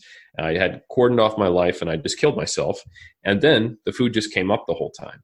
So like, man, it was not that bad as far as for prep. It did get very hard, and it never got easy as I'd wanted it to after the food coming up. But I think the habit-based approach allowed me to have the petrol in the tank to push those final bits to get into great condition and really be at my best on stage. Love it. Yeah.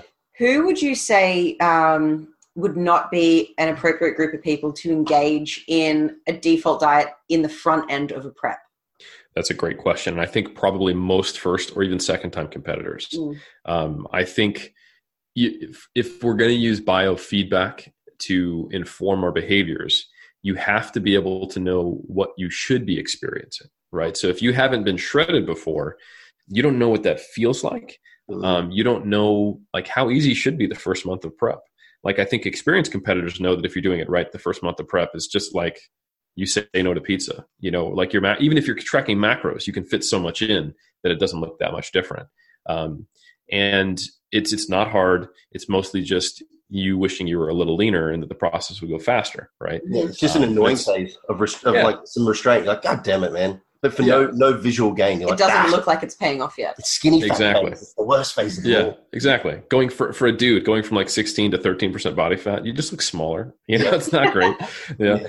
So, So like, I think if you haven't been all the way to the stage and gotten pretty damn lean before, to know what that can feel like, shouldn't feel like, when it was like at its worst, when it was like at its best, you probably don't have the experience to be able to have confidence in that approach, or to know when, like if you're early in that first month, like we're talking about, it's just annoying and you're dying, like eat more. Like, but if you don't know that, then how can you do that? Yeah. And I think another thing is some of the personality traits, like if you're very high in neuroticism, I think I do believe that's modifiable to some degree, but some people are just more stressed by not tracking. And I think for them, I wouldn't give them a fully like intuitive approach. I would say, all right, let's create some constraints that allow you to leverage some biofeedback. Like we'll give you a carbohydrate and a fat range, and here are the if-then statements that you can use to establish when. So they still have rules to kind of fall back on. It's a little less qualitative. And I think that's probably, that might be the best they can do if they're really high in neuroticism. But if someone can dial that down, then this might be a viable approach. The way I like to ask people, like let's find out how neurotic everyone is I normally ask everyone, okay, who tracks macros in a room? Like I've done this at a few conferences and it really pisses people off. So I enjoy it. Everyone raised their hand, right? Like, okay, so who does this? You hit certain targets, and then at the end of or you kind of you freestyle a little bit for the most of the day. And then for your last meal, you see what you have left and you just hit that. And everyone goes, yeah, I do that. That's the first hack. And I'm like, great, you guys are doing it. You're doing great. You're killing it. Now, who, after you eat that meal, then goes back and tracks that meal? And then most people keep their hands up, and I go, why? And everyone's like, well, it's just so that I have the data to look back on. I'm like, no, it's because you needed to write it down. Like, what your calories were for that phase. It's like, give me a break. You're neurotic, And then I argue with them for 20 minutes about their eating disorders. So that's kind of the that's like one little gauge. Like if you really enjoy tracking things, if you feel satisfied, if you feel incomplete, if you don't write those things down, if unknowns give you this kind of an impending sense of stress, like you can mitigate that as much as you want. But I think to some degree, some people, that's just something about yourself, and that you manage it. So I don't think everyone can take probably as intuitive approach as maybe I did. I tend to be someone who is a little more big picture thinking. Not that I'm not neurotic and crazy. I mean, I wouldn't have done 13 shows, but But I think on the spectrum, at least in the bodybuilding community, I'm a little more freewheeling than most. So I think that's something to consider, is your personality type and then your experience. Because if you can look at food and you roughly know the macros and you track for a while and you know the calories and you're well informed, you don't have any orthorexic beliefs about food, and you've also been shredded and you're reasonably relaxed compared to the most neurotic bodybuilding competitors, it's worth giving it a shot. I'm super glad that distinction got made, because as I was listening, I'm like, we're talking about a history of yourself of competing from 2004, I think you said was the start, or 2005? 2007. Sorry, I first got into bodybuilding in 2005 in my first season in 07. Yeah. And then so we're talking like in 07 to 2019 was when you did this approach. So we're talking 12 years of education, time spent in the game. And I said to Liz the other day, I think I could probably default diet, to use your term, till probably around about 6 to 8 weeks out. I reckon I could, just because of behaviors. But then the flip was like, I hope clients aren't listening and people are listening saying, I can do what Eric did. Because my experience has been exactly that, like one, first or second year or even third year competitors, is most of them have followed rigidity, complete rigidity in either diet type and foods or maybe inflexible. And they have no idea how to actually handle it outside of that. I don't know if I coined my term or if I semi-stole it and blended a couple together. What's that? My approach with prep currently with most of my clients is what I tell them is rigid flexible. So I send them macros. They write a diet that they think they'll enjoy. They have complete input into that based around parameters of, say, like fruits and vegetables and all the rest of it. But they have the flexibility to change should they wish to. Like you have options. Like, what's rigid about that? So the rigid is that like the diet is written, they kind of follow the diet. Right. But if they want to change, they can. And what I find is that people who have like a really good internal compass around how they feel, they're kind of just like, man, I'm happy just eating this basic food that's pretty good. It serves me well. I'm not trying to like fit pancakes. I'm not trying to do the following. But then one day of the week, they're like, hey, man, I had steak tonight because it just felt like steak. And I'm like, cool, dude. And then the end of it is like, I have a lot of feedback at the end when I talk to people about, hey, when we go into this next phase post-comp, this recovery phase, the people that are like, I can't wait to smash donuts, or I can't wait to go for the very typical hyper-processed, they require no time for preparation. Those people are in trouble, and they haven't really established that appropriate thought between sort of brain and gut. Whereas the other ones are just like, I just want to eat more food and go out with my friends. I'm like, this is. I just don't want to feel bad. Like you're going to do well. Yeah. Yes. I just don't want to hurt when I sit down. Yeah, I don't want to be lethargic. Yeah, they're two very different things. Yeah, I think the way I started coining that was structured flexibility, because I think like rigid and flexible, like I think they feel like they're opposing concepts, but structure just means that the constraints, but you can have constraints that change based on if-then statements. So I like to kind of coin that as like structured flexibility. And this goes back to something that you brought up earlier, and I experienced the same thing, Dean, was that you were afraid to talk about doing this at first because you didn't know how your clients would take it. And I think I was the same because I didn't actually know how to coach it. Like I knew how to do it on my own, but when I created a spreadsheet and when I gave someone guidelines, I was like, what do I type into this column? Like I don't actually know how to I hadn't yet created a framework for what that coaching looked like. And then that's when I started to do the things like, all right, we're going to go from macros to protein and calories to just body weight and protein or whatever thing we track for you that you need to manage to get right. Maybe just body weight and just using satiety to then less frequent body weight.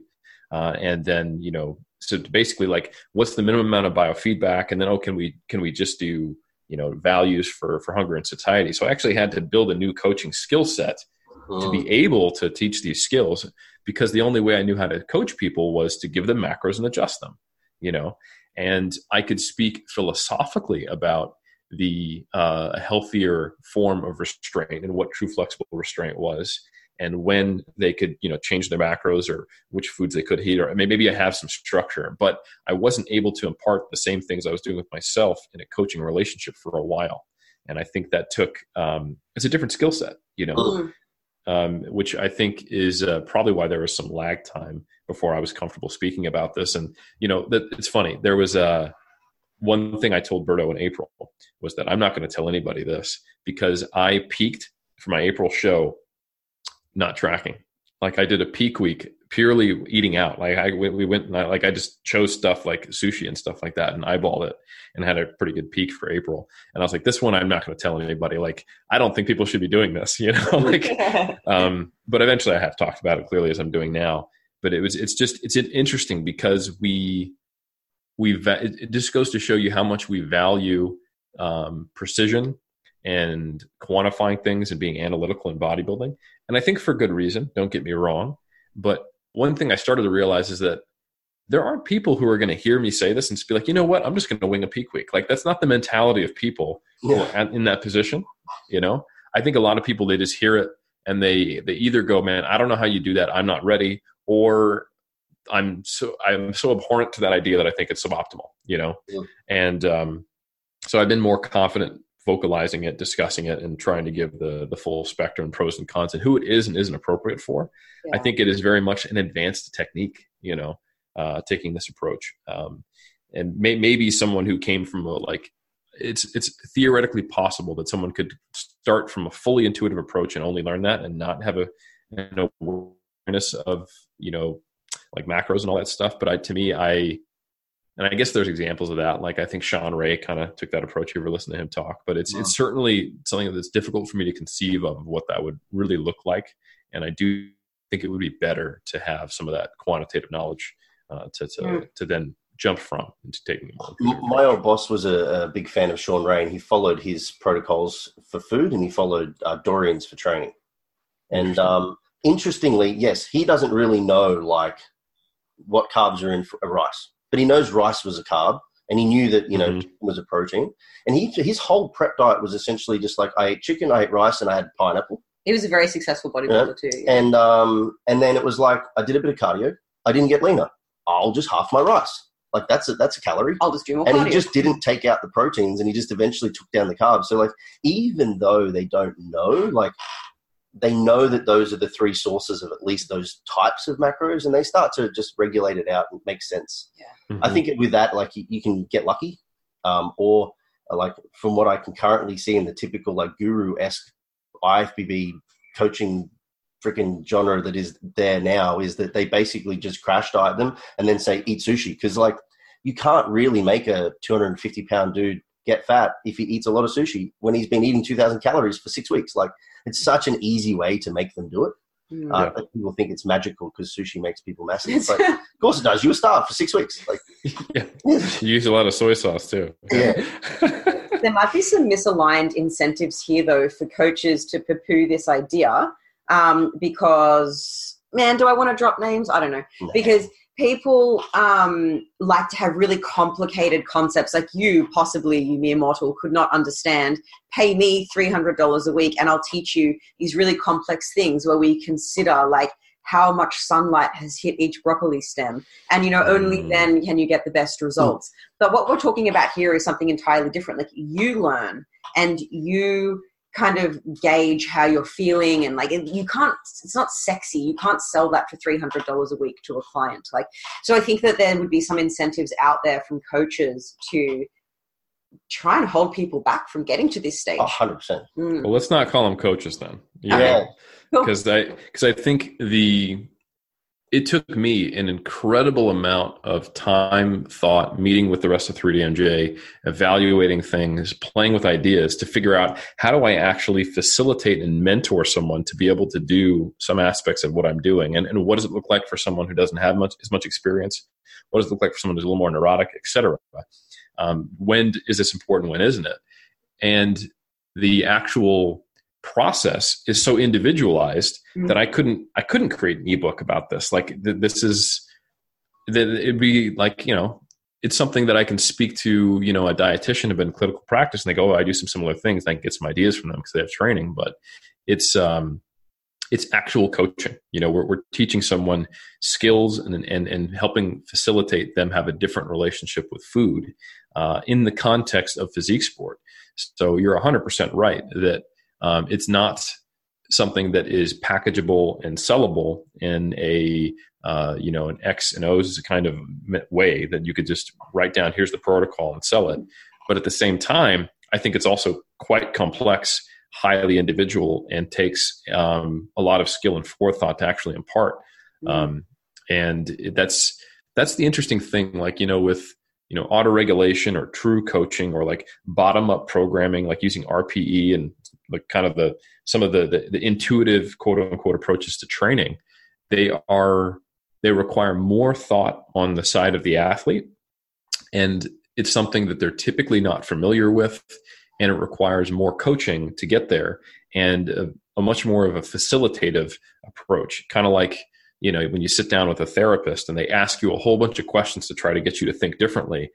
It's not like you can just go into a room and stare at a wall and have that happen. Even though you end up coming up with the answers to your own problems, the skill of the clinician to help you assess new perspectives and try new things and deliver those messages in ways that make sense to you is, man, it's not something that comes easily. And that's why it took a couple years before some of the things that I was doing entered into my coaching practice.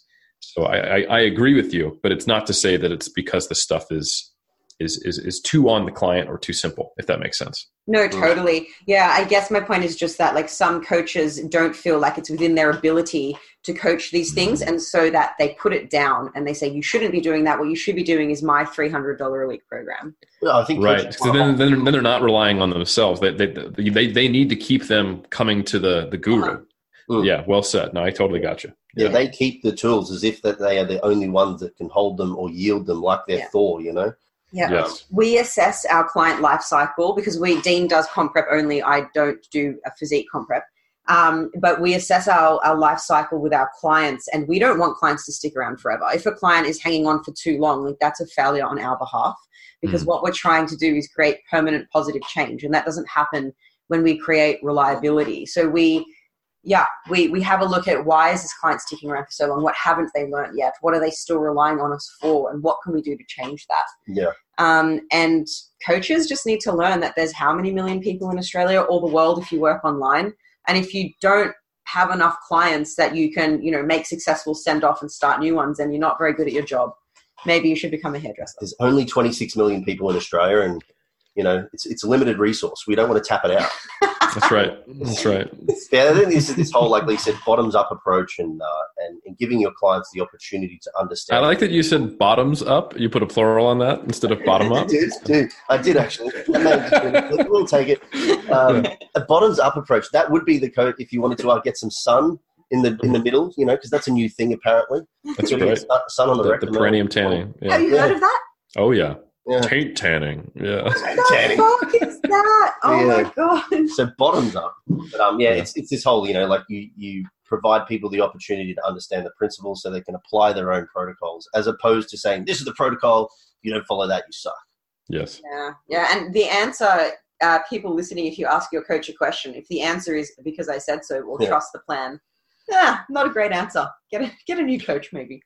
Yeah, if you're discouraged from asking questions, if you are penalized subtly or explicitly when you ask a question, that's typically not ideal. No, not at all. Now, if I knew you weren't American and I went for the bottoms up and then you just decided to pronounce that penalized, I would assume that you're just trying to make another sex joke, but I imagine it's just because you're penalized. There you go. Much better. Eric, we really appreciate your time, but know that you're a really, really busy fella. So I might ask you, our little tagline for the podcast is how to be less shit. So I might ask you to try and summarize this episode with some less shit tips. Absolutely. So I think we talked about a fair bit, but if we were to focus in on the nutrition side of it and the actual practical application, my advice would be for anyone who is currently been tracking and has been using tracking in a way that they're rigidly holding on to it because they don't know how to do it otherwise, some really useful tips just to try to step away is just to have one day where you don't track. Don't change your habits. Just don't put things on the scale. Literally, it's the same exact day. Just don't open MyFitnessPal. Don't put things on the scale and just eat and eyeball it. And I think that little just gateway behavior, when you see that your weight doesn't change and nothing changes really, kind of allows you just to get a little more freedom. And you can make it a weekend. You can make it a Taco Tuesdays. Where you eventually want to get to is that if you have Taco Tuesday, and even if you overeat, even if you decide to have the chips and the bread, that the next day you find, I'm just not quite as hungry and you eat a little bit less. And that doesn't happen overnight, but I can tell you, and I think all three of us can tell you from experience, that it is quite a freeing place to get to, and it will actually unlock improved performance in the future, to where you can make more decisions based on the changing reality of your body and your environment over time. And it should start with baby steps, because I think to someone, speaking to myself, to where I was in, say, 2007, this would have all just bounced off the armor of my denial at that time. And I think had someone said, you know what, just give one day a shot, or I want you to track macros, but also track a 1 to 5 rating of satiety and hunger, that would have been something I could have started and would have actually gone a much longer way than I might have expected. So those are kind of the baby steps I'd recommend for anyone who wants to try this. Try it in the off season when there is, much less at stake, if you will. And, don't feel like you have to do this, but if you are someone who feels trapped by tracking, those are probably the initial steps I would take. That would be some pretty easy advice to be less shit. Yeah, Can I sprinkle in purchasing our ebook, Life After Dieting? Yeah, sure.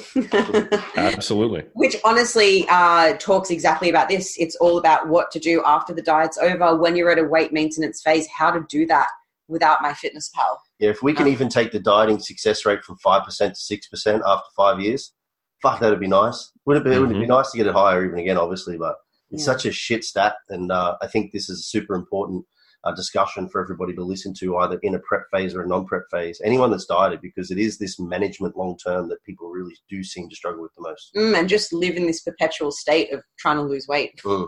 Yeah, that's a pretty awful place to be. Yeah, totally. Now, to wrap it up, we've got some good questions for you.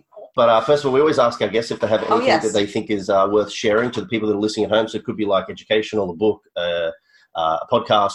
I know of one. A movie. Actually, I'm going to plug a future thing that's coming out in I think only a week, where myself and our 3DMJ registered dietitian, Steve Taylor, are releasing a course called Transitioning Away from Tracking, which is super appropriate based on what we're talking about. So just keep an eye on the 3DMJ Vault. If you want to get notified by it, you can go to 3dmusclejourney.com. You can click on the Vault, and then you can enter your email to get made sure you put on our email newsletter for that. And when it launches, it'll come out and we'll tell you about it. And that's basically me and Steve talking through the science and then the practice. And it also comes with a chapter from the Muscle and Strength Pyramids Nutrition book on behavior and lifestyle to try to really help people do exactly what we're talking about. So that's the main thing I'd want to plug. That is cool. That is really cool. All right, now the fun stuff. We have 2 fast round questions, and then we have an interesting last question. Okay, so it's your last 24 hours on Earth. How do you spend it? I would definitely lift. That's one thing I would absolutely do, and I'd max out too, because you got to see where you're at. I want to have my Armageddon PR stats, so I'd probably do a super total, maybe even some strongman stuff, and then I would absolutely try to get my entire friend group and family group together, as many of them as I could. And since there's no reason to have a savings anymore, I'd offer to buy people tickets, get them out here. We'd go somewhere nice, maybe all meet up in Hawaii, maybe someone a little more remote, because if everyone knows it's the last day, that could be a pretty busy Hawaii. Would you tell everyone? I don't know if that would be sad. Oh, yeah. It'd just be full of crying, wouldn't it? Man, well, only if I needed to get them to actually show up. If they were like, Eric, why on this random Thursday are you expecting me to leave work and go to Oahu? I'd be like, so here's the thing. I got good news and bad news. The good news is you get to take a day off work and there'll be no repercussions.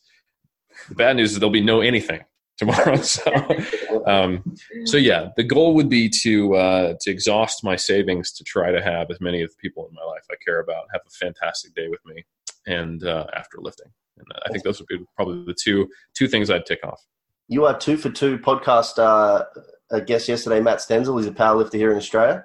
He went for a super total. He did. And you're the first 2 people we've asked that question. So yeah, it's interesting. Maybe we'll have a clean run. We change our questions every 10 episodes. So we'll see if the next 8 have the same answer. Ooh. I'm going to say they might, because everyone loves lifting that we speak to. We do have a particular group of people. There is a default type person who comes on the podcast. Yeah. That's funny. All right, next question. Are there any weird habits, hobbies, or rituals that you engage in? Not that I'm going to share with you. No, I'm just kidding. Let's see. Any weird habits, hobbies, or rituals? Yeah. So one thing I do is I read a lot, but I partition what I read to different ways that my brain wants to be at different times.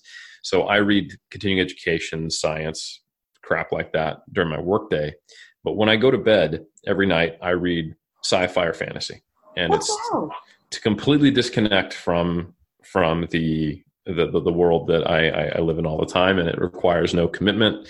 I get to not think about some random Instagram comment that pissed me off or any of that. And I've read probably 1 to 2 sci-fi or fantasy books a month since I was like 13. So that's exactly what yesterday's podcast guest said as well, that he does that for the same reason. Is this the same guy who wanted to do a super total? Yeah. Okay, maybe you need to connect us, because maybe this is my new best friend. This is pretty awesome. So. Yeah. Matt is an awesome dude. I'm sure he would be stoked. Yeah, he's a legend.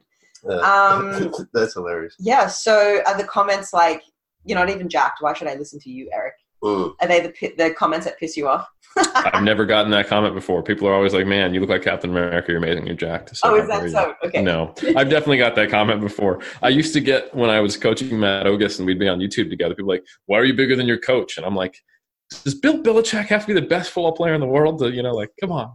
That's so funny. You know what? I might poke you one day, is just to make you not go to sleep. Is like, man, you look like Captain America before he went into the machine. Yeah, you look like Steve Rogers specifically. Yeah. No, I wasn't assuming that people said that to you, because I don't think you're jacked. I know I've heard you say it before in Iron Culture. So. Absolutely, yeah, that's definitely happened. Happens less though. Now that the beauty of Instagram is, now that if you take pictures during a contest prep, you forever look like that, because I can just post pictures randomly of me shredded. It's good. Whenever I want to educate people, I always attach it with a picture, just so they know really how big my brain is. Because it's got nothing to do with what comes out of my mouth. It's just solely like, what I look like in a small pair of undies. 100%. Last question is, if you're familiar with the game, it's called a Would You Rather game. It's from a game called Shitty Choices. There's only one rule, or 2 rules. 1, she can dump the card if she doesn't like a question on there. And 2, if it's been asked before, she'll dump it. Yeah, but I only get 1 extra picking. And that's not going to work. Oh, that's an A card. Don't worry. All right. Would you rather have a sexual dream about your ex, that's not that bad, or your cousin? I don't know if that's a good card. Am I going to dump that one? Depends how particular. Everyone has a hot ex, and who doesn't want to have that dream? So, I mean, love you, Dean. What if your ex is your cousin? No, I'm from California. I'm not from that part of the States. Go ahead. Would you rather get a hickey that you can't hide, or give one? That's shit. That's the game. All right. Eric got lucky. All right. He got lucky. There's some terrible cards in this game. All right. What would you rather? So I didn't. What was the second? What was the second question? Give a hickey that the other person can't hide. And I'm just going to add in, everyone knows it's from you. No, it's get a hickey that you can't hide, or give one. Yeah, give one that the other person can't hide. Yeah. And everyone seeing the hickey knows that you gave it to them. It can't be your wife. Just to sprinkle in some fun. It can't be my wife. So A, I have to cheat on my wife. I don't know. Is giving hickeys cheating? Maybe. I mean, Dean, this is your partner. Just ask that question. It's a mouth. I would just say I didn't give them a hickey, Liz. I gave them a mouth Chinese burn. Yes. I attacked them with my mouth. Man, that's the whole "it can't be your wife" is a whole new curveball, because now I'm trying to figure out, am I trying to hide the fact that I'm cheating? Well, I don't want to cheat. And if I did cheat, I'd want to come out with it. So this has actually created quite the conundrum. I think I would rather have the hickey that I can't hide, because then the house of cards would finally topple. And I know that if I was hiding the fact that I was cheating, that I would already be dying inside. So I would need that to come out. Look, I really feel like you're sprinkling in some extra drama here, because no one's talking about cheating except Eric. So is this? But if it's not my wife. But it's just a hickey. So we're going to go with the fact that the hickey is not cheating. You don't have to be like having intercourse with them while you're giving them a hickey. Like, it's just a hickey. But what if you want to? All right. So I have not slept with anyone else, but I've been in some scenario where a hickey is either being given or received, and it's not my wife. I would rather it be seen. I'd rather have it be seen on me. So I have to explain myself, and I can not feel. I can sleep at night and eventually just get in whatever fight with my wife needs to happen. So. Yeah. I think I'd prefer to have the hickey too. Would you? I wouldn't give it. Who knows what's on that neck, or wherever you're giving it. Yeah, I probably overthought that a little bit, but I like how you're just like, I don't want to put my mouth on something where I don't know if it's clean or not. Part of this game, you have to ask all the questions prior. Like, you have to come up with the situation. Am I cheating? Is it my wife? Is it my sister? Like, is it my dog?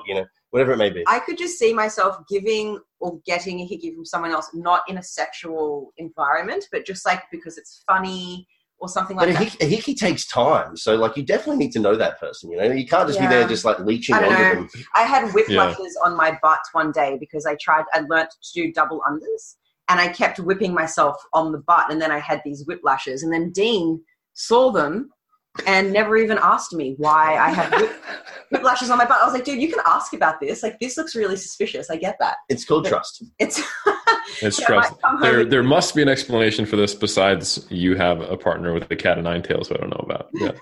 And then the 50 Shades of Grey book is on her side table. Look, this hickey is from this new CrossFit thing that I'm trying to learn. Safety bar squat. I've already figured it out. Mm-hmm. Yep. Yeah. All right, Eric. Well, it was fabulous chatting to you. And I hope that listeners, you got a lot from this episode and you go and check out the transitioning away from tracking. Yep. The 3DMJ. But if people want to find you, mate, where are the best websites and handles and all that jazz? Yeah, first, just thanks for having me on. This is a great discussion. I hope it's really helpful to your audience. And you can find me at 3dmusclejourney.com. That's the number 3, the letter D, Muscle Journey. And then from there, you can find links to the Muscle and Strength Pyramids books, monthly applications in strength sport, my research review with Greg Nuckols, Mike Serdos, and Eric Trexler. That's where our podcast is, the 3D Muscle Journey podcast. That's where our blog posts are.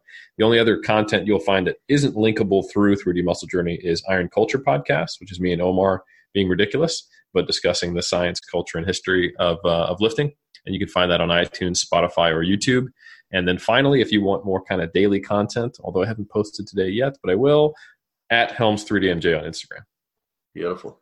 Yeah, that's a lot. People know where to find us, so we'll leave that there.